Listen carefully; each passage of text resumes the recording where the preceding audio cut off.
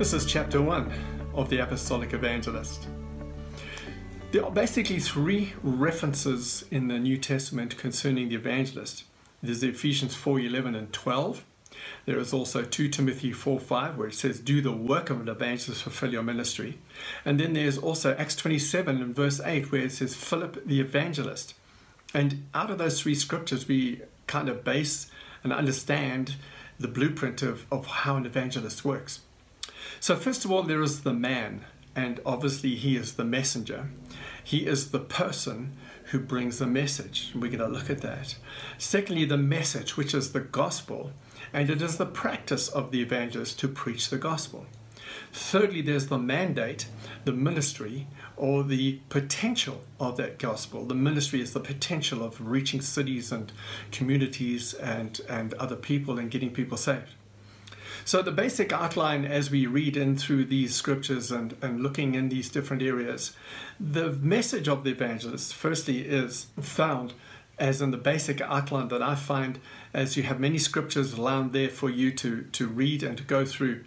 But the highlighters for me is Isaiah 61 and verse 1 and Luke 4:18, because those two scriptures are almost the same except for one part of it, which illustrates and illuminates a massive truth.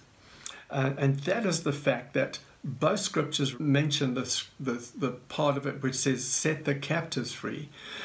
Isaiah 61 says to liberate the prisoners, but in Luke 4:18 it says to open their eyes. So to liberate prisoners, you need to have revelation so they begin to see the real truth, and the truth sets them free. And that is one of the essences of the gospel. That is echoed in Acts 26 and verse 18, where Paul was told that you have been sent to open the eyes, to get them out of the kingdom of darkness into the kingdom of light, from the kingdom of Satan to the kingdom of God. And so there again, how does he do that? How did he do his ministry? It's simply by revelation of the truth. And so as a brief outline of what that is the part of the message in your notes are there. Also, the prodigal son and the good Samaritan are classics, illustrating basically this. The Good Samaritan is the understanding of the transition from the Old Testament to the New Testament. The priest and the Levite came to the man on Jericho Road. The man on Jericho Road had left Jerusalem. He left the presence of God, came to where the thief comes to steal, kill, and destroy, left him wounded, bleeding, half alive, half dead, robbed. The priest and the Levite came. The prophet and the law cannot touch you. But the Good Samaritan, who is not a religious name brand, he is a good Samaritan, a no-name brand, comes and reaches down and pours in the oil and the wine, brings healing and salvation, and takes him on. And so that is exactly what mercy is about, as the question was, what must I do to inherit eternal life? What is your greatest commandment? And so that is born, that scripture, as illustrating and teaching that man in that parabolic form of salvation. The prodigal son is about a person who leaves his father's house, and the elder brother and the younger brother, the Old Testament prophets and the New Testament generation. It illustrates the Old Testament prophets as being the law, and the younger son, the realm of mercy and grace, and what happens to an individual when mercy and grace is shown. He comes to his senses and he returns, and the Father welcomes him, which is the truth of salvation. So those two parables that Jesus talked about are classics around salvation. The preparation of the man is found in point A.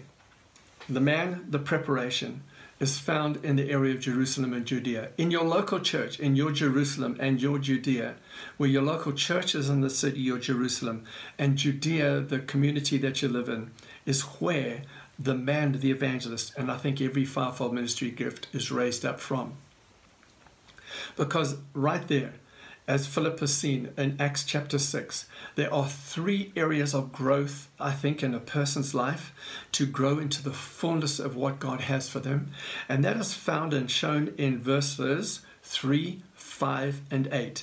You'll notice in Acts 6, 3, 5, and 8 that the Holy Spirit is continually mentioned, but there is the growth with the Holy Spirit in his life to where he reaches the stature of the Holy Spirit and power. And that with Stephen, he went about with a power and ministered with power. And of course, we know that he was stoned. But then Philip picks it up and he continues that working out of a manifestation of the ministry of that power gift of the evangelist. Then we find point B is the public ministry, where he goes to Samaria. So he leaves his Jerusalem and Judea and he goes to Samaria, which is what the evangelist does. He picks on some area to begin to work his ministry. And in Acts 8, that begins to work itself out. And there are two differences in Acts 8, which I want to highlight while you read your notes. It's verse 4 and verse 5, Acts 8, 4 and 5. Verse 4 says, and they went about preaching the word. That's verse 4. Verse 5 is, and Philip went to a city called Samaria and preached Christ to them. There's a big difference in those two verses. The first verse, verse 4, is actually doing 2 Timothy 4 verse 5, doing the work of an evangelist. I think every believer should know how to win souls, because it's in the winning of souls you discover your gift cluster.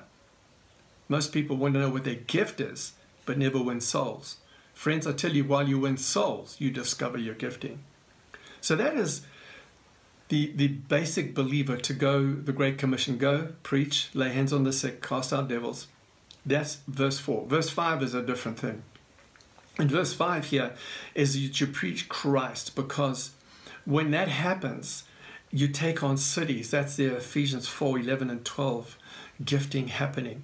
And two things happened in that dynamic is when they when they saw what Peter was saying, they listened differently. And that is always true. We need to see signs and wonders that causes us to pay greater attention to the gospel. The partnering is also found, because in verse 14 of Acts 8, it says, when Samaria had received the word. Notice the evangelists, you preach the word. When they received the word, they sent Peter and John. Peter apostolic, John prophetic. And so the apostolic prophetic, the apostolic evangelist works with the apostolic prophetic coming down, and they come down and set up the church in Samaria, and they all leave. So we find that there is a partnering in these. Also in Acts 21 verse 8, again, one of the seven that was in this Acts chapter 6 becomes one of the seven in Acts 21. The practice of the evangelist is found in point D, which is, again, is to work with team as in Acts 21. We come to finding the role in the local church, which is that he is to be based in a local church, function out of a local church, and to open up areas of community, whether it's to plant churches, to establish a site church, to gather people so that the apostolic team can build. An evangelist is basically the dynamite in the quarry. Once the stones have been released, the apostolic, the master builder, and the prophetic, the line maker, begins to establish the corners of the foundation of truth and begin to, in the physical building, build the building, but in lives establish those truths that are preached. And one of the other thing I do want to mention here is that the evangelist is not just a froth and frenzy man that goes out there and begins to shout and perform. No, evangelists, I want to tell you that your greatest job in bringing the gospel is the Hebrews 6 foundations. Repentance from dead works, faith towards God. Those two go together. You will not repent unless you have faith in something. You'll never let go of something that you have until you see something better to get a hold of. And that is the part of the gospel. Signs and wonders make you realize that there's more to just saying something. There is the demonstration of the saying of that something to become truth.